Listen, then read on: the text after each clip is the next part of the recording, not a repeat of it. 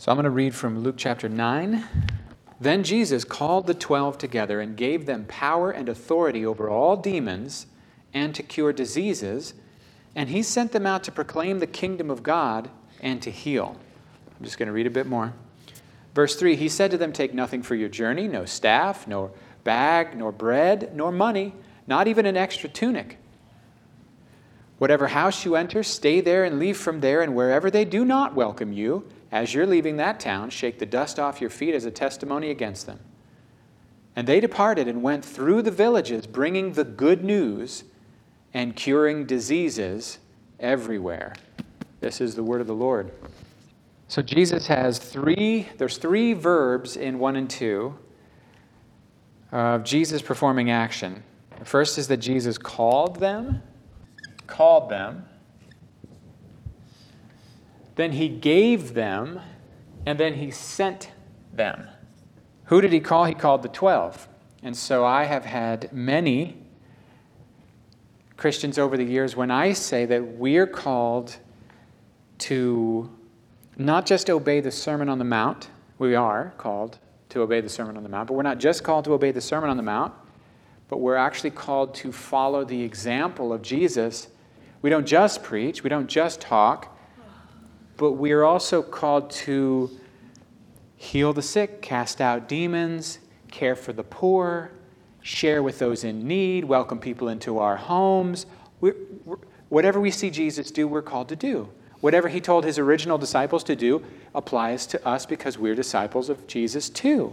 And the arguments that I have encountered are, well, no, that was for the original 12 and not for us today. And specifically, what they're trying to get away from is these three words, I think. I think they're trying to get away from the idea that today Jesus calls us, gives us power and authority, and sends us as his representatives.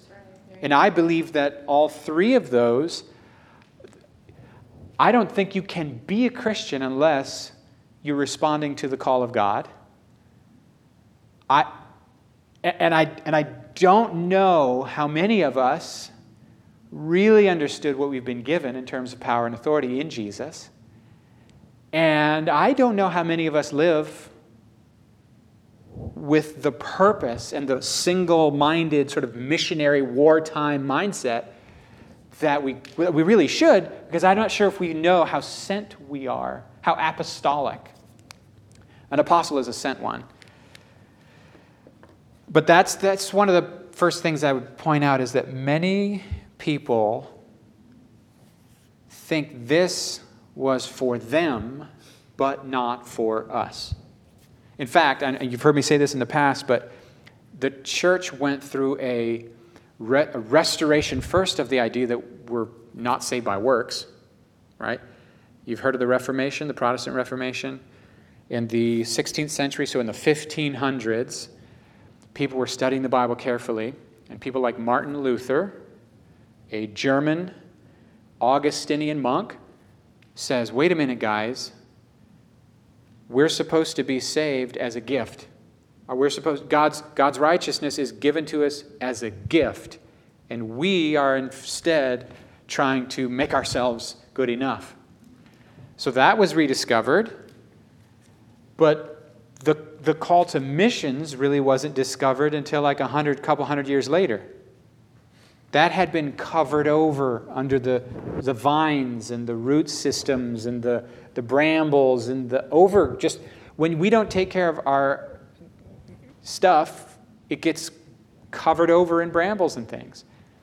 And after 1,500 years of doing Christianity, truths that were meant to be beautiful and on display were so covered over by human tradition that we lost them.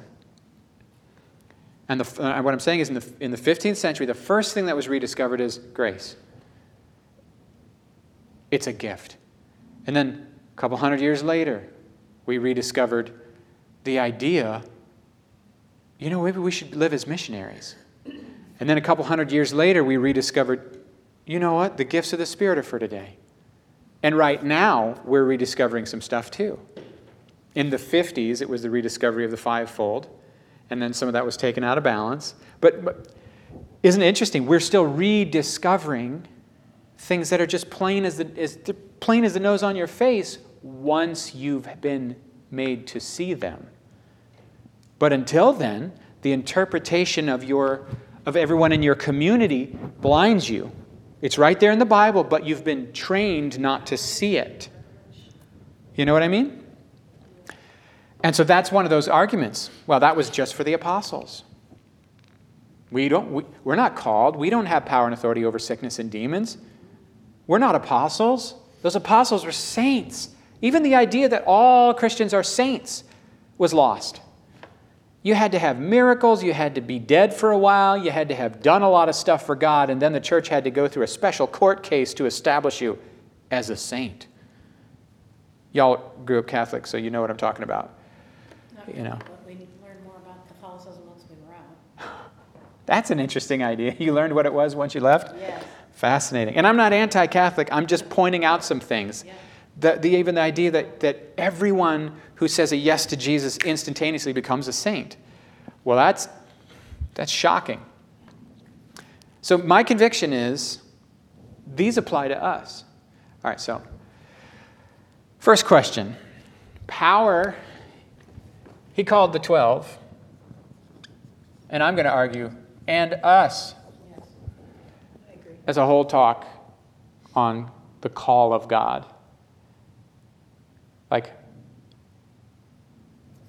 And I can't go into it tonight, but it's beautiful. It's beautiful because God's always inviting. He's always inviting. It's like, you didn't invent this Christian life. Jesus puts it this way. He says to the disciples straight up, Mary, you didn't choose me, I chose you. That changes something.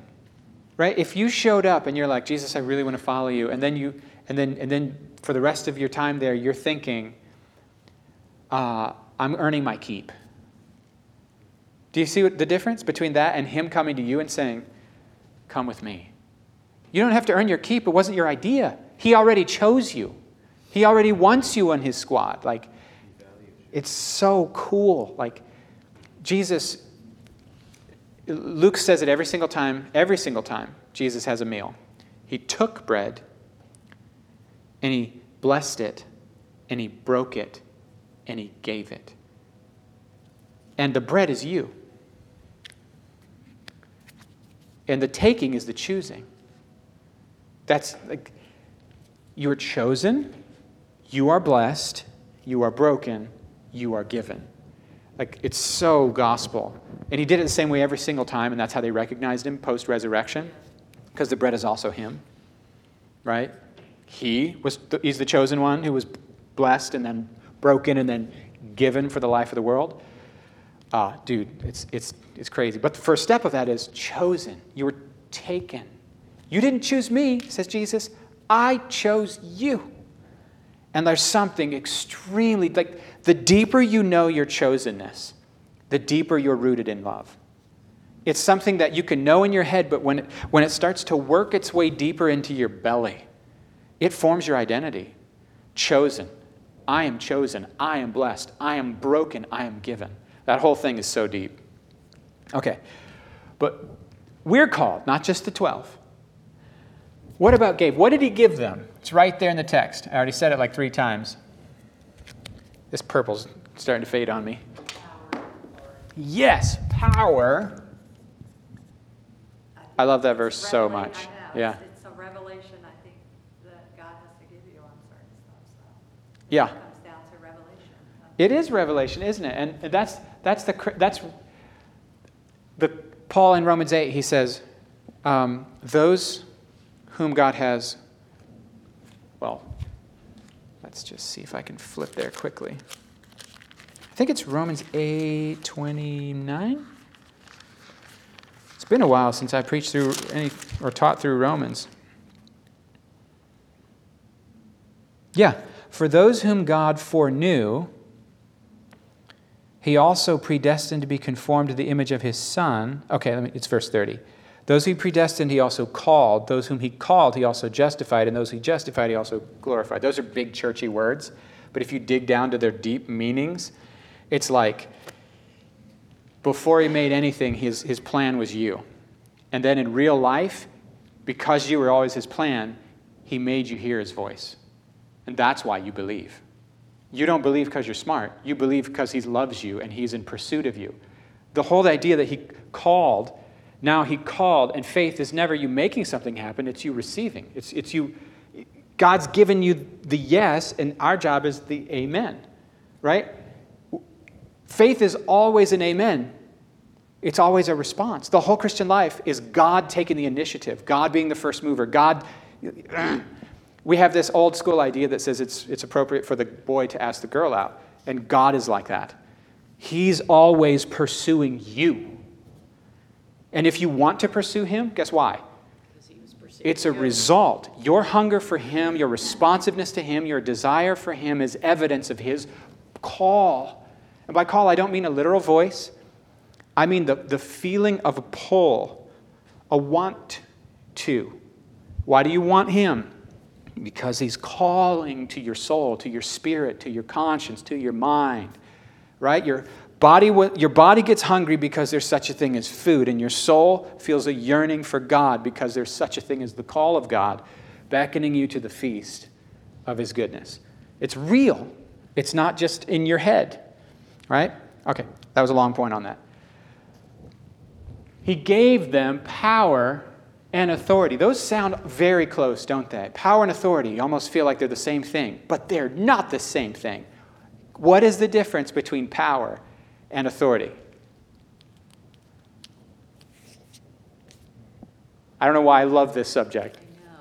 It's kind of like I've heard it said before, you've got a policeman, he automatically, because of the authority that he's been given, he may not be that big and that strong, but power is his. And So break it down for me. What's the policeman's authority? what's been given to him. Is that what you mean? He has to enforce. He has a badge.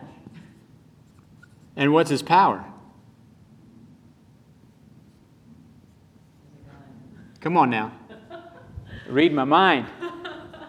Yeah, and it's the same with you and me. Jesus didn't just give us authority, and then we stand around going, come on, guys, you shouldn't be doing that. To sin and sickness and demons. He gave us a badge, which means I have a legal right. I am representing God appropriately here. I'm not overstepping my bounds. I am within my appropriate bounds. It's not just my right to be here. It's my responsibility to be here. See the difference? I have a right to be here? No. It's much stronger. I have a responsibility to be here. To do what? To enforce God's will. That's my authority. And then what? The fact that you actually have the power you have more strength. The spirit in you is greater than that spirit that's in the world. You have more strength for righteousness in you than the devil has strength for sin. That's the power. Where does the power come from? Pentecost, right? Holy Spirit. Where does the authority come from? Because we've been called. Yeah. The authority just comes from what he says, from his commission. It's in his words. But the power comes from the actual encounter. The power comes from being filled with God. Now, what happens when you go in the authority, but you don't have the power? Get your butt handed to you is what happens. That's it. That's what I tell people about going on missionary trips. Have you really prayed about it? Are you sick? Because if you're not, it's going to be a wasted. You know what's really weird? The disciples encountered some people who were casting out demons in Jesus' name, but they weren't Jesus' disciples. And the demons were still honoring Jesus' name. Sometimes there's people who have power in their ministry but don't have fruit in their life. Because Jesus' name has authority, and God will honor Jesus' name. Even if it's on the lips of someone whose heart is not intimate with God and doesn't even know God, and in eternity will be separated from God. It's just a law of the kingdom. Just like seed time harvest too, that works What? the same way. One at a time. I can't do both. Wow. This, then this. Law of... I just think it's one of the laws of the kingdom, so if somebody else is exercising that law, Yeah. it worked just like Yeah. any other law, I guess. Demons might have superior reverence for the name Jesus than the dude who's preaching him. That's scary. Yeah. That's scary. Yeah. Okay, then your thing was... Just like she's the law of the land, like seed time and harvest, you know? Okay, you're saying there are certain realities Yes. built into how God structured the world. Yes. We talked about this in one of our little family devotions, and I was kind of ticked because I was trying really hard to get the kids to understand this parable of Jesus, the wheat and the tares. And I was like, an enemy sowed these tares in God's wheat field. And in the morning, when the wheat came up, the tares came up too. And I said, so guys, what's the meaning? And I felt like my kids were just sort of being tired and unmotivated. And so I got really frustrated with them. Finally, I was just like starting to give them the answers. I was like, what this means is there's fake Christians in churches, guys, and they're in church now, but they'll be in hell later. That's what it means. It means they look like Christians, they act like Christians, they tithe like Christians, and in their heads they even believe like Christians, and they think they're Christians, but they don't love God, and they don't love people, they don't know Him, and they'll be in hell forever.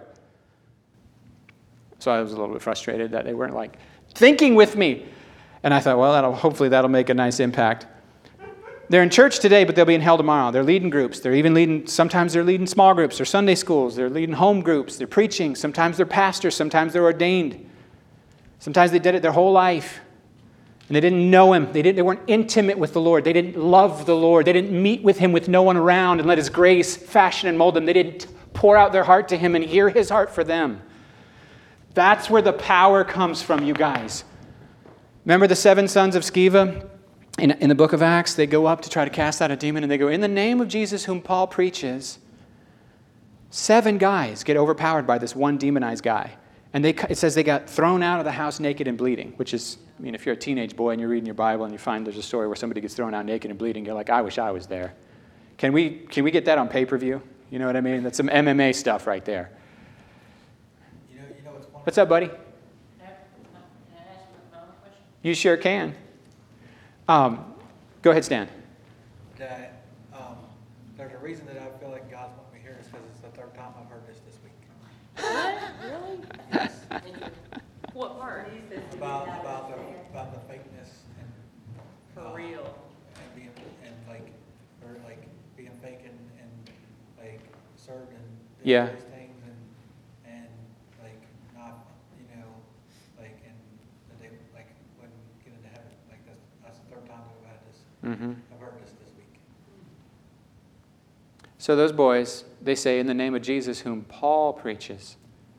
They don't say, in the name of Jesus, my precious Jesus, No. the one whose name is so beautiful to me that just saying His name makes me want to cry. They don't say that, right? Because you got to really know someone for their name's beautiful. Do you know what I mean? You really spend some time with someone, and suddenly just saying their name makes you happy. You start getting an endorphin release from your history together. You got history. No, Jesus whom Paul preaches. They get their butts handed to them. Meanwhile, Peter's shadow is healing. Yes. And he says, silver and gold I don't have, but what I do have, I'll give you. Get up and walk in the name of Jesus. I love that. It's one of my favorite stories. And that's all he said. I ain't got no money, buddy, but I got Jesus. That's more than enough. I love the way Danny Silk said it. He's like, we don't have any money. We're pastors. I loved that. I thought that was hilarious. It's not always true, but it is funny. Power and authority. Jesus gave them both power and authority. And then what does it say? Over what? Demons. How many demons? Hold on. You give me power and authority over all the power that the enemy possesses, and nothing will in any way harm you. Okay, that's interesting, right? How many of you have gotten special teaching on demons and stuff, and you figured out that there's like little demons and big demons and huge demons, and you should probably just keep your mind closed and stay on your own little thing and not mess with them? I've heard that teaching a lot. That's a pretty interesting word then.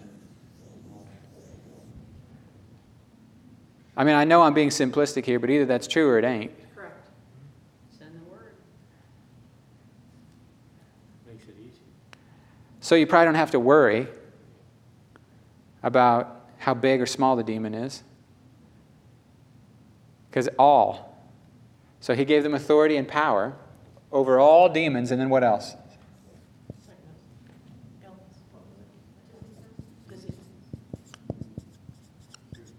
And then if you cross-reference this one with Matthew, it says all diseases. Just to be clear. If you were thinking Luke left it out, Matthew put it in, it's fine. So I would say this too. So they have all the authority to deal with demons and diseases, and then he sent them. What did he send them to do? Tell her to preach the gospel. And heal the sick. Heal the sick. To tell them. Tell everybody about the kingdom. To tell and? To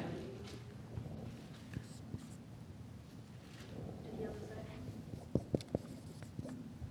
That's pretty simple, right? Well, I guess I'll flip it. When I was a kid, my favorite days in school were show and tell. And he sends them out and he goes, show and tell. Tell and show, either way. Because sometimes Jesus heals, walks into a community, compassion for a person in a troubling situation, boom, he heals, and then a crowd comes and he goes, let me explain. The kingdom of God is here. And then sometimes the crowd's like crowding around him and he'll say, let me tell you about the kingdom. Oh, and by the way, all right, fine. I know what you want. You want to get free of all these afflictions, and then he'll heal. So sometimes he'll show first and then tell. And some people would say, preach the gospel, use words if necessary. Guys, it's always necessary. Because if you don't explain what just happened, people will give you the credit. Or give their own false gods the credit. Their own broken interpretive worldview needs to be contradicted with the truth. So preaching is not optional. Preaching isn't going away. It's here to stay. And by preaching, I don't necessarily know if we're going to have buildings like this and speak into microphones to crowds that gather. I don't know what shape it's going to take in the coming hundreds of years. I don't know. But one thing I guarantee was people are going to be talking about Jesus and doing Jesus. They're not just going to form little groups of people who gather around volleyball and interests and have conversations and see what they feel like they want to believe. When I was college age, that was the popular model of how to do missions. We're just going to have conversations. They didn't even say the word conversation correctly. It was conversations. I have no idea what was going on with that. It's this postmodern, we're just going to hang out and, we're not going to assert our truth. We're just going to, I don't even know, man. Preaching. There's truth to be announced, authoritatively proclaimed. It's not my opinion. It's not my opinion. I'm not here to show you what I feel is true. The tent revival's popping up in California now. There's one in San Francisco that's like, they're outgrowing the tent chairs. Just people showing. It's happening all over. They can't do it in the churches, so they're just doing tents now. Because there's a hunger. Yeah. And sometimes these little shutdowns backfire and they actually make more hunger, which leads to, don't gather in groups. Next thing you know, there's thousands in groups. It's like backfiring. Okay. And he sent them.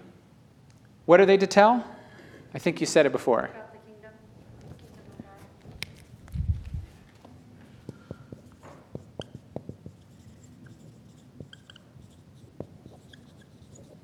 God. That is so fascinating. That is the gospel Jesus preached. The gospel we preach is God's really mad. Jesus got murdered instead of you. Now you don't have to be afraid of God. So when you die, you can go to heaven. The end. Try also to not sin and give us your money. Good luck. 50 more years of that. The good part's when you get to heaven. Pretty much sin and taxes is what you can count on for now, and boring sermons and potlucks. But give us your money.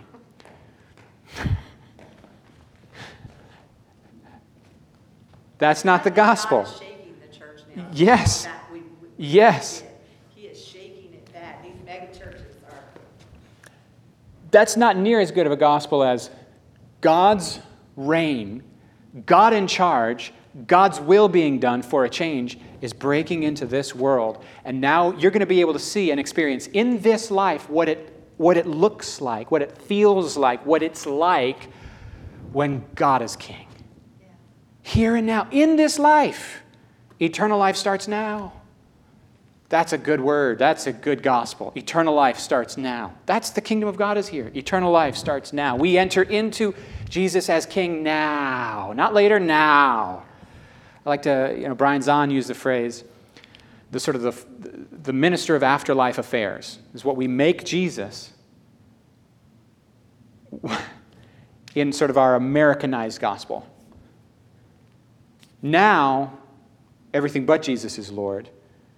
But later, he'll be Lord. So he's really minister of afterlife affairs. No. The kingdom of God is at hand. He's Lord now. And his lordship is experienced now. And the peace of entering his kingdom now. That's what baptism is. It's bloop. It's entering into the kingdom. Catholic Church has a really cool thing.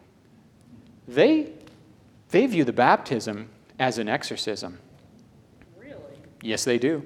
Like multiple times during the baptism, they say, "Do you renounce Satan and his lies and his works?" Like 3 different times. Like they don't know if you mean it the first couple times, and you go, "Yes, I do." And then they talk more, and then they come back.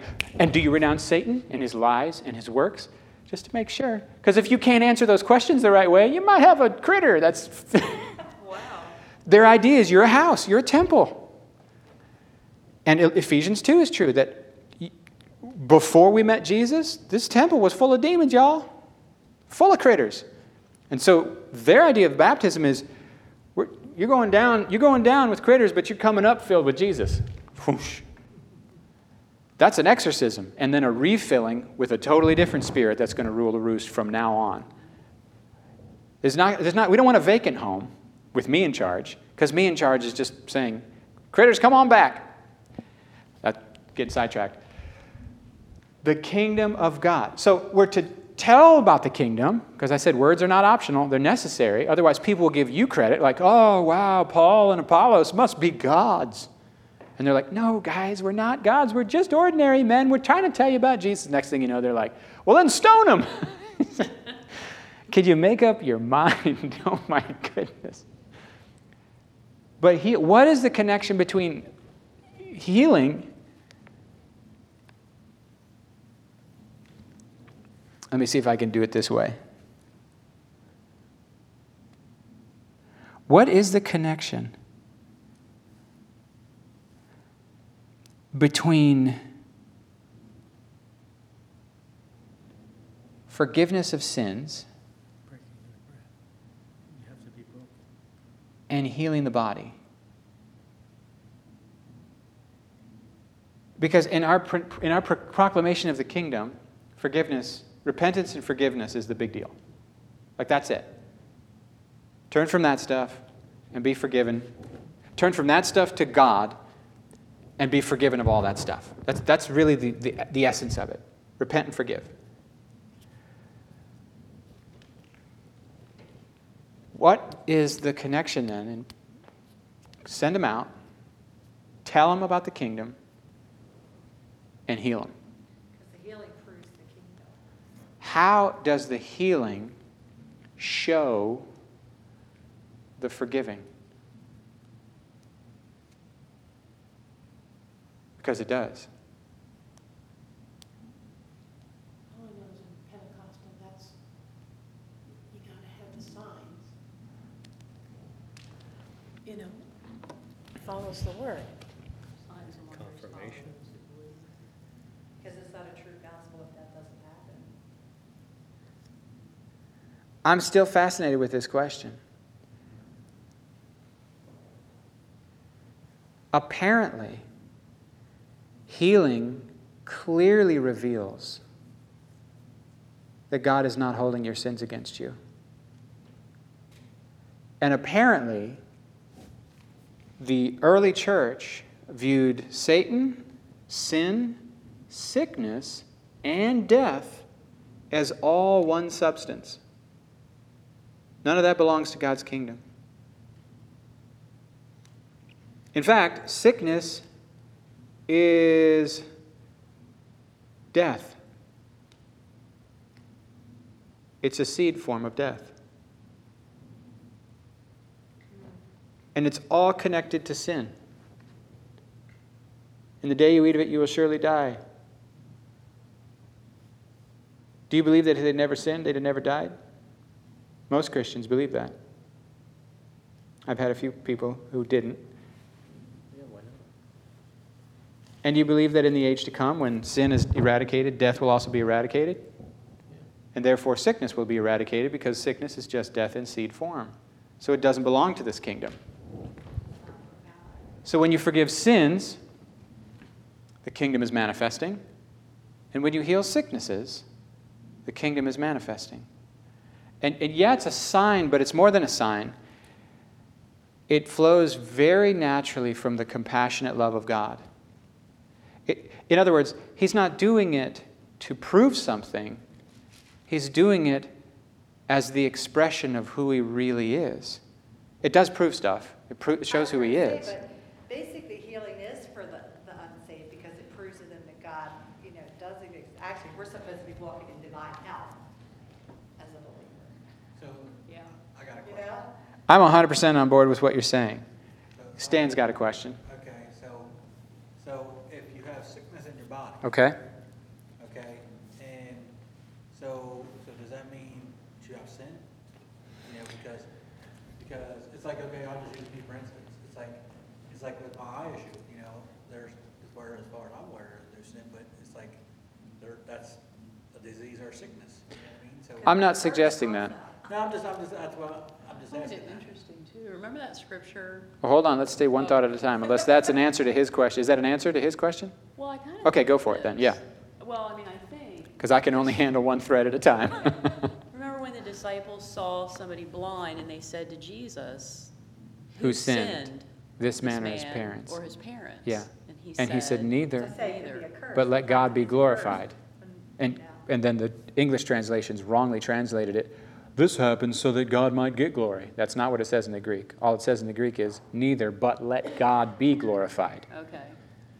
Do you know where that is? No, I just Googled it. Google will tell you exactly where it I is. know, I spend a lot of time. But you know the scripture, and that's more Yeah. important than knowing its address. Well, I just wanted to see if mine had it written like that, so I always like to rewrite what's Yeah. correct in the Greek or the Hebrew. if But it's just real wrong. quick to say this to everyone, don't worry too much if you can't remember the exact address of a given scripture.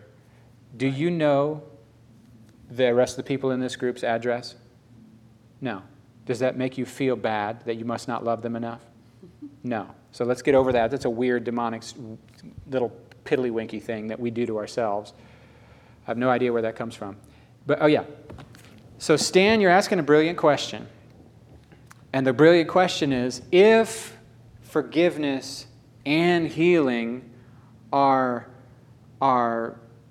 just what happens when the kingdom comes to earth, then why, if I'm a saint, am I not walking in the fullness of divine health like Tina was describing? Is there something missing in my faith? Am I in sin? I think those are really helpful questions. And I think this group probably knows that if we heap more guilt on people who are sick and blame them for it, instead of lift them out of it, that would be a really weird theology. Right? I would put it this way.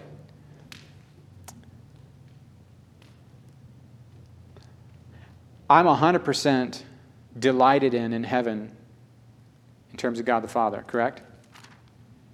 But on earth, in my mind, I don't live with that level of rejoicing and knowing that. And that's not God's will, but that is a part of my lived experience. And in a similar way, I am not experiencing the fullness of what is mine in the gospel in my body either.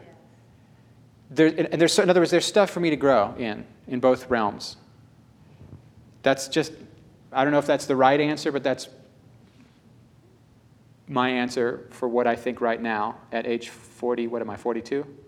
Maybe when I'm 65, I'll have a better answer. You know? I'm going to ask a bunch of questions here. True or false? You see this, right? Like,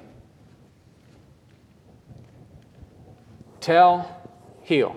Preach, heal. Standard. Jesus went around doing good and talking about the kingdom. Sent the disciples out to tell them about the kingdom, and then free people who are oppressed. If they're suffering, we're going to bring them restoration. If they're afflicted in their mind by evil critters, we're going to get rid of them critters. The mental affliction, the physical affliction, we're going to release them. Your sins are forgiven, you're loved, Jesus is Lord. So true or false, preaching ministries, this is just tell me what you actually feel in your heart. Preaching ministries are worthy of respect, while healing ministries, maybe not quite that same level of respect. Interesting, right? What does that reveal? And even if you would say, no, healing ministries should be worthy of just as much respect, could you at least admit with me that in our mindset as American Christians, we view intellectually profound, biblically faithful, Bible-teaching ministries as being much more respectable than ministries that focus big time on healing. I never really thought about it. Healing's from the heart, where preaching's from the head. I know, like Randy Clark, I have so much respect for Randy Clark.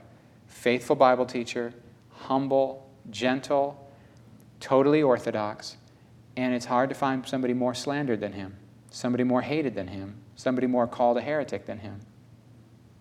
But if he would have just left the miracles behind, not done any of the healing stuff, and just talked about Jesus and God's love, he would, non-Christians would still not like him, but I'm saying, or some wouldn't, but he wouldn't have been as persecuted by the autoimmune disorder of the church eating its own. And I think it's just there's something about a biblical balance on this. Of the show and tell, we're way out of balance. There's a lot more telling than there is showing. And so when somebody starts to show us, I don't know for what, maybe we get insecure. I don't know why. Yeah, because it all comes down to faith. And if your faith, if they have fruit, I don't, then what does that mean about me? yeah, like it makes you look back on yourself a lot. I think it's part of the reason the Pharisees hated Jesus. When he would stand there, he wouldn't quote other people. He wouldn't have dozens of footnotes.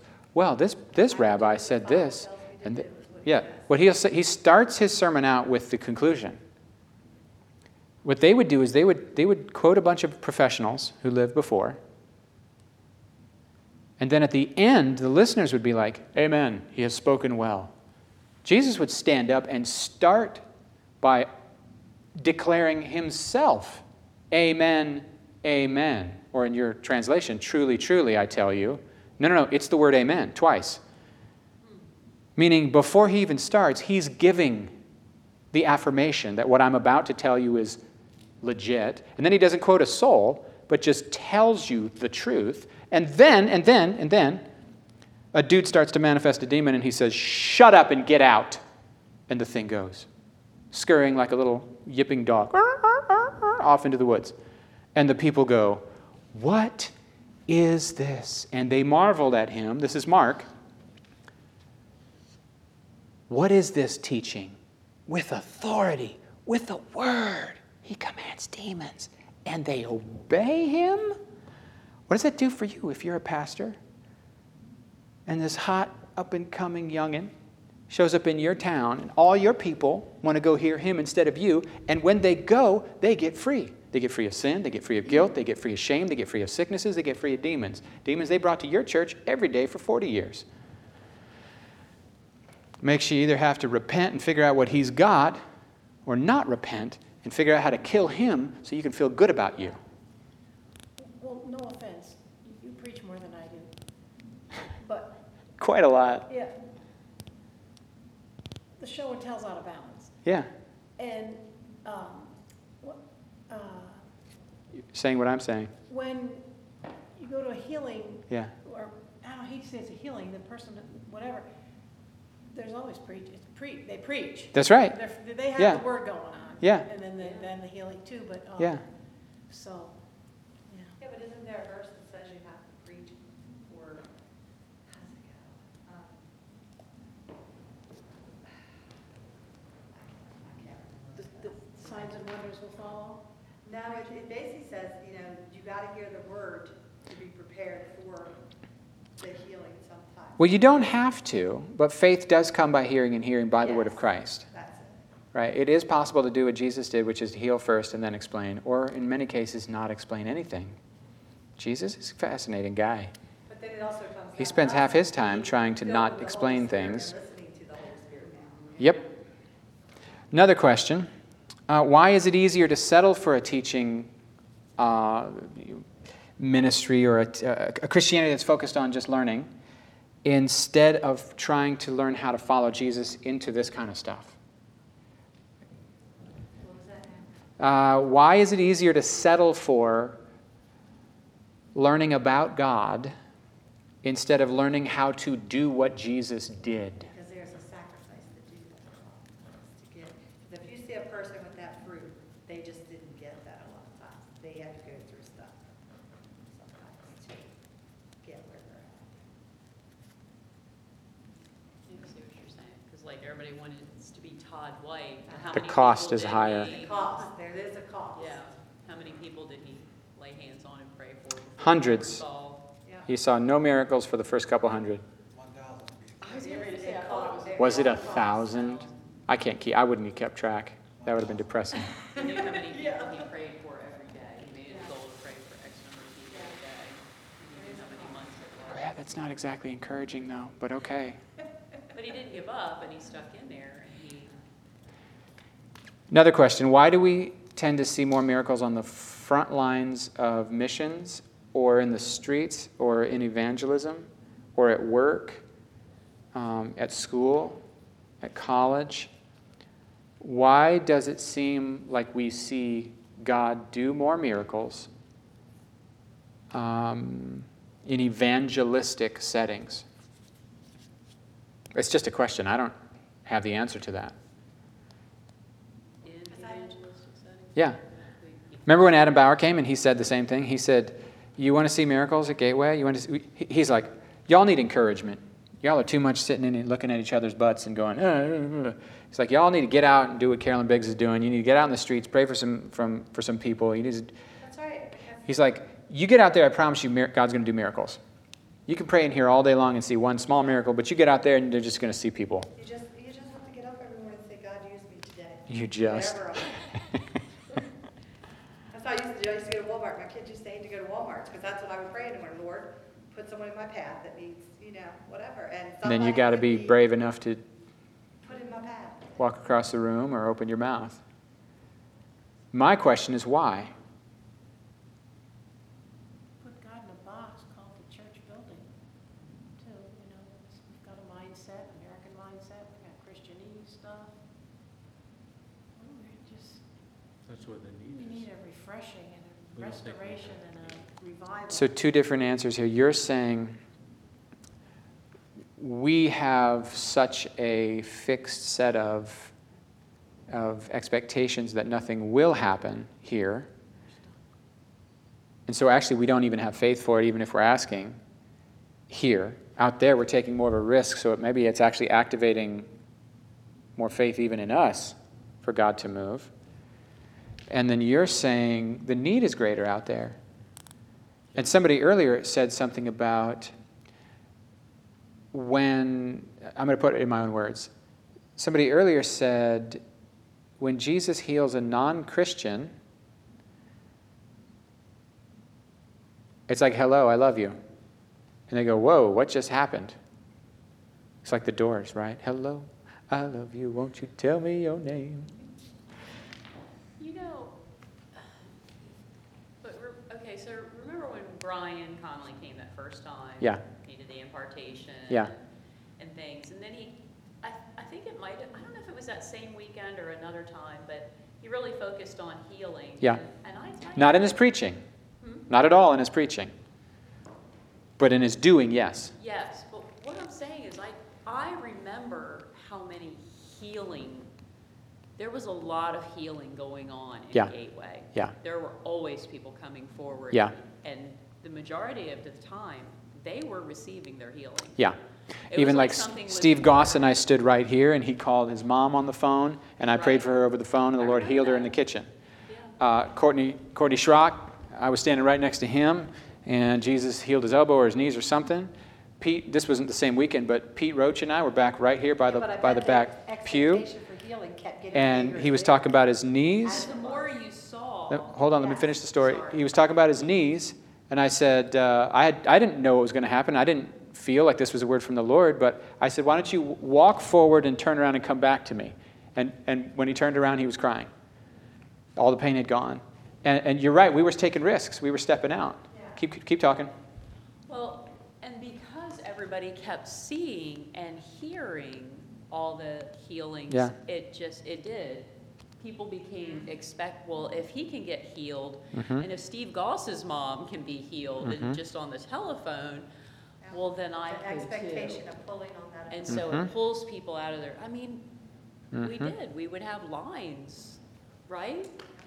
Yeah, there was one day where I was like, just let me get my hands on every single freaking person in here that's sick, please. And I think there was a line that formed, and one after another, boom, boom, Yeah. boom, boom, boom, like 5, 6 people in a row. Instantaneous pain relief from whatever was going on. Yeah. We were dug in for it. We were pressing in because it was our birthright to do so. Because we were like, you know what? If this is We true, got revelation. if this is true, and we are the called, and we are the gifted, and we are the sent, then let's go, baby. Let's try. And Let's then go. It gives those that are laying hands and praying for the sick, it gives you the boldness to Yeah. go out. Mm-hmm. That's and right. go, Yes. If it's going to happen here, Yes. I know it's going to happen out there. And I think also we were, and maybe I'll just say the present tense. There is a healthy place in Christ where not seeing immediate results doesn't shake your faith. When you're like 100% sure that you're loved and accepted, and this is God's will, and that we're in a battle for God's will to take shape on earth, that as soon as there's a setback, you don't go, oh, I guess it's not going to happen. Yeah, no, there's a resilience when you know you're in love, and when you're in a place swimming in affirmation. And even if your healing never manifests this side of heaven, you're going to be swinging for the fences and celebrating who you are as a son or a daughter of a good father. I distinctly remember praying with Austin and Megan, sitting somewhere around one of those, right where Tina is, or maybe the bench behind. And he had just about cut his hand off with that table saw accident, and so he had metal rods, still has metal rods in there. And he was asking us to pray for the metal rods to disappear. It's because it's happened. I'm just saying, that's a high level. Brian Connolly looked at me and he goes, I don't know that I have faith for this. And I thought, man, I'm glad you're being honest. And so we pressed in and started praying, and I think I went around and prayed for some different people, came back later when they were by themselves. And I was praying, and I leaned in and I was talking about the sonship. And Megan plopped over out in the spirit into a coma, went off into heaven for a while. And I just thought, God is good. We didn't see that healing happen that day, but the stuff the Spirit did in that moment was so significant in terms of sonship and adoption and assurance and love and trust. Some stuff you're too afraid to ask because you don't know if you can weather the disappointment of really laying your heart on the line and having it not happen. That is true right there, what you just said. And what we were leaning into was this place of we're going to lay it on the line, and God's love is going to meet us. Whether or not the healing comes, God's love is going to meet us in such a way that we can live with our hearts wide open to Him. You know, I think that's special. That's special. But if you just say none of it's for today, it's just so much more emotionally safe, isn't it? Yeah. Just save it for the next, save it for the 1,000-year reign. Save it for the next life. I know, but I'm just saying, what are the psychological reasons we would want to just get rid of that theology? Okay. I got You a know? question. More questions. So at what point, when you dug in for healing and had faith, and you don't see that, do quit, or like, That's not a theoretical question, Mr. no, I want healing for my eyes. you're right. And I kind of always say the same thing. I want healing for my asthma, but I'm not going to stop, or maybe I should say it this way. I sure don't want to stop praying for others Because yours hasn't manifested. because I'm also in need of healing. Absolutely. Just like I wouldn't want to stop preaching that Jesus is incredible and loving because I'm struggling to feel like I'm worth love. Right? No, you preach the gospel to yourself and others. And you pray for healing for others and yourself. But admittedly, sometimes it's like easier to not receive prayer. And I think it's okay to do that from time to time. If I was in a wheelchair and every time I went to a church service, the charismatics mobbed me, let's be honest, if the charismatics mob me every time I'm in my wheelchair and I come to church, I'm going to want to go to a non-charismatic church eventually because that now is, they're actually naming me the cripple. And I'm more than this. So them just leaving me the heck alone and letting me even teach Bible studies and stuff and treating me like a human with dignity, even if this never happens, would be better gospel than obsessing over the wheelchair thing. And but it's okay for them to want to pray for me. Was that weird, what I just said? That's good. That's frustrating. More questions. Wait a minute. Somebody tell me what time it is. Are we over time? Yeah, 8:34. Can I do one more? Yep. Okay. I'll just go with my final question. How can we stay stirred up in our passion to both tell others about the kingdom and heal others in Jesus' name? How can we stay stirred up in our passion to tell others about the kingdom? Because that's what the commission is, isn't it? Tell. If you're encountering Jesus, you should have something authentic that's good But if to you, report. but if you don't believe you got healed, how are you going to tell somebody else Jesus can heal? Explain.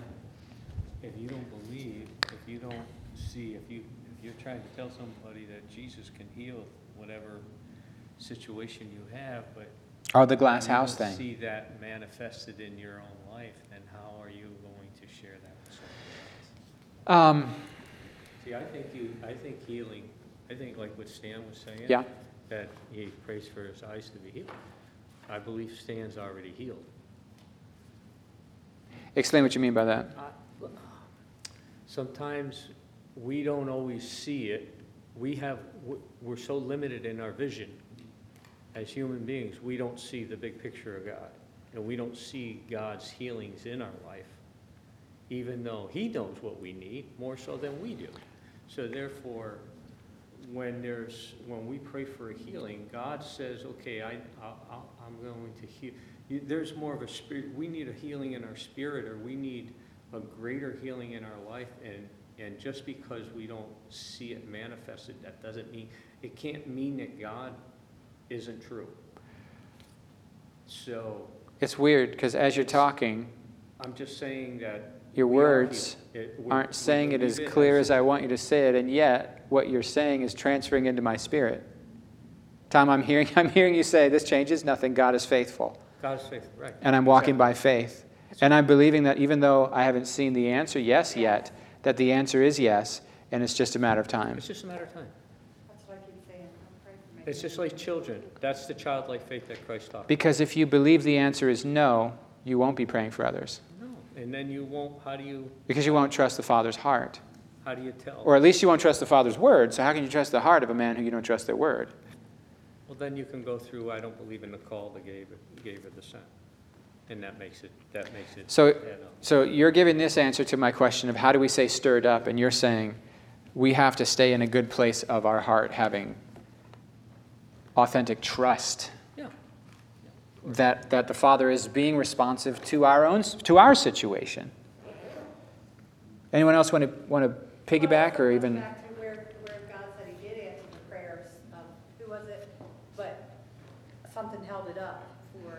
Oh, so you're referencing the angel Gabriel Daniel. going to Daniel, and Daniel started praying because he understood from the scripture that it was going to be like 70 years. The exile was going to last like 70 years. And so instantly he hit the deck and went into prayers, asking for God's forgiveness, et cetera, et cetera. And so, but nothing seemed to be happening. He was praying, but nothing seemed to be happening. And then later, the angel Gabriel shows up and says, "Greetings, Daniel, you who are highly favored," meaning like you are special to God's heart. God is moved by you. God is very pleased by you, Daniel. Let me just tell you, since the moment you humbled yourself and started praying, an answer was given, but in the heavenly realm there was a war, and the messenger was delayed. And I'm here, like second and third, to give you the message. I'm saying this the long way. That's okay. So what you're saying is kind of like Tom. You surrender yourself to Jesus. You continue to trust the Father even if you don't see the answer. Because like Daniel, just because you don't see the answer doesn't mean that that the problem is on the Father's heart. There could be a battle going on. Interesting. Because there's more complicated factors to how the spiritual realm and the physical realm work. And I think a lot of that is happening now. I think there's a lot of all of that going on. We don't acknowledge sometimes that, but I think there's a big battle going on for good and evil right now. There is a battle going on for good and evil. There's always a battle going on for good and evil. And, yeah. Yep. How do we stay stirred up? Because I know this is big on Brian Connolly's heart. Brian's frustrated. Brian's frustrated because, 5, 6, 7 years ago, he had more of a passion to pray for the sick, and he was seeing a lot of miracles. And now he's frustrated because he feels like his own faith has flagged, or his own zeal in these areas has flagged. But I would say, I can weigh in too, right? I would say, if we are trying to tell about the kingdom of God because it's our duty, and if we're trying to heal because it's our duty, that's not a healthy motivation. The healthy motivation is that Jesus had compassion on them and healed them. I think that's always the key word that Love. I'm learning more and more is You than you. it's go ahead, compassion. And I've noticed that with especially Alex, our youngest. Yeah. When he feels compassion for a situation, then he will Then pray. he'll step out in faith. Then he will step out in faith And even get pray. aggressive. Hmm? And even get bold. Yeah. Yeah. Yeah, but if he Because doesn't love do is it- very bold. Yeah, and maybe that's part of. I have wrestled with Yeah. how, and I know Yeah. like God has talked to me about it, like how it used to be. Yeah. Because it was exciting, and it was such a time of just feeling this overwhelming amount of love and excitement for God. What are you going to do next? That's it. That's the whole thing of expectation. I know, but what happened? Like, I'm mostly talking to myself. I'm not talking Yeah. to, like, what Change me. happened Change me. That's what I always say. Change me. that I stopped seeing all that. I still wanted it. I still went after it. I still go after it, but I don't go after it like I used to. I feel like I'm just kind of like maybe beat down without even, maybe not beat down is the word. Yeah, I'm not asking what went wrong. I'm asking how can we stay stirred up? Well, that's what I haven't, because I haven't been able to make, So you're saying you don't know? I don't know because Yeah, that's an acceptable answer. I think, I haven't been. Wait, Amanda's next. Sorry. A couple of years ago, when we were at Creation, Mariah walks around and she prays and Yeah. witnesses over people. Yeah, And yeah. That's who she is. yeah, I was working in the medical tent and I had a patient come in and they're like, they were checking on one of their other people. And she goes, I need to go find the person who's praying for people. And I was like, all of a sudden I said, That's how she became known. The Yeah, person who's praying for people. she goes, she's a witness. And I'm like, if you wait until I get off shift, I will gladly take you Yeah. to her. And they looked at me like I had 3 heads. I was like, it's my daughter. That reminds me so much of Adam Bauer's story about how he would go to the mall and stand in the middle of the food court and say, if anyone has any pain in their body, I'd love to pray for you, on his lunch break. And he was like, nothing's happening, and like starting to get frustrated until all at once When you have a it started working. When you have a Yeah. speaker come into medical and talking about this little girl who's Yeah. witnessing to over 30 people and praying for them, and So maybe that's our key. I just looked. Hang out with whoever they are and learn from the kids, and learn from the hungry. Because Be genuine. and then Stan, I think, has the next. Well, she kind of hit on a little bit, is, I think what you're doing in your private life, praying, seeking the Lord, spending time with the Lord, I think, and when you go out and you do that stuff, I think it'll convey itself out more because you've had time to spend with the Father alone in your quiet time. And then when you go out and, if it's in the mall, wherever it may be, the Lord will give you both. Sometimes, I think you got to be led by the Spirit with that. Sometimes you Yep. don't, but sometimes you do because I've seen just, brush by somebody and you don't have time to pray for them. You don't have time. Like it's sometimes I think it's a more of a disservice because you don't have that time to do what you would like to do. But then there's times where Jesus could use that one little instant moment at that time. And I think it really comes down to you really, seeking the Father on your own time, and then just go out and do it. Just go out and do it, just like you were talking about. Just go do it.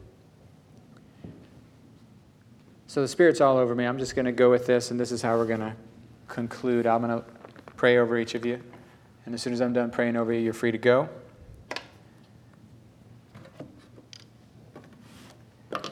So Tom, in Jesus' name, you have been given. You have been called by Jesus to belong to Him. Tom and Teresa, you have been called by Jesus to belong to Him, and you have been given power and authority over all demons and to cure sicknesses. That is yours. You have that. You can walk in that now.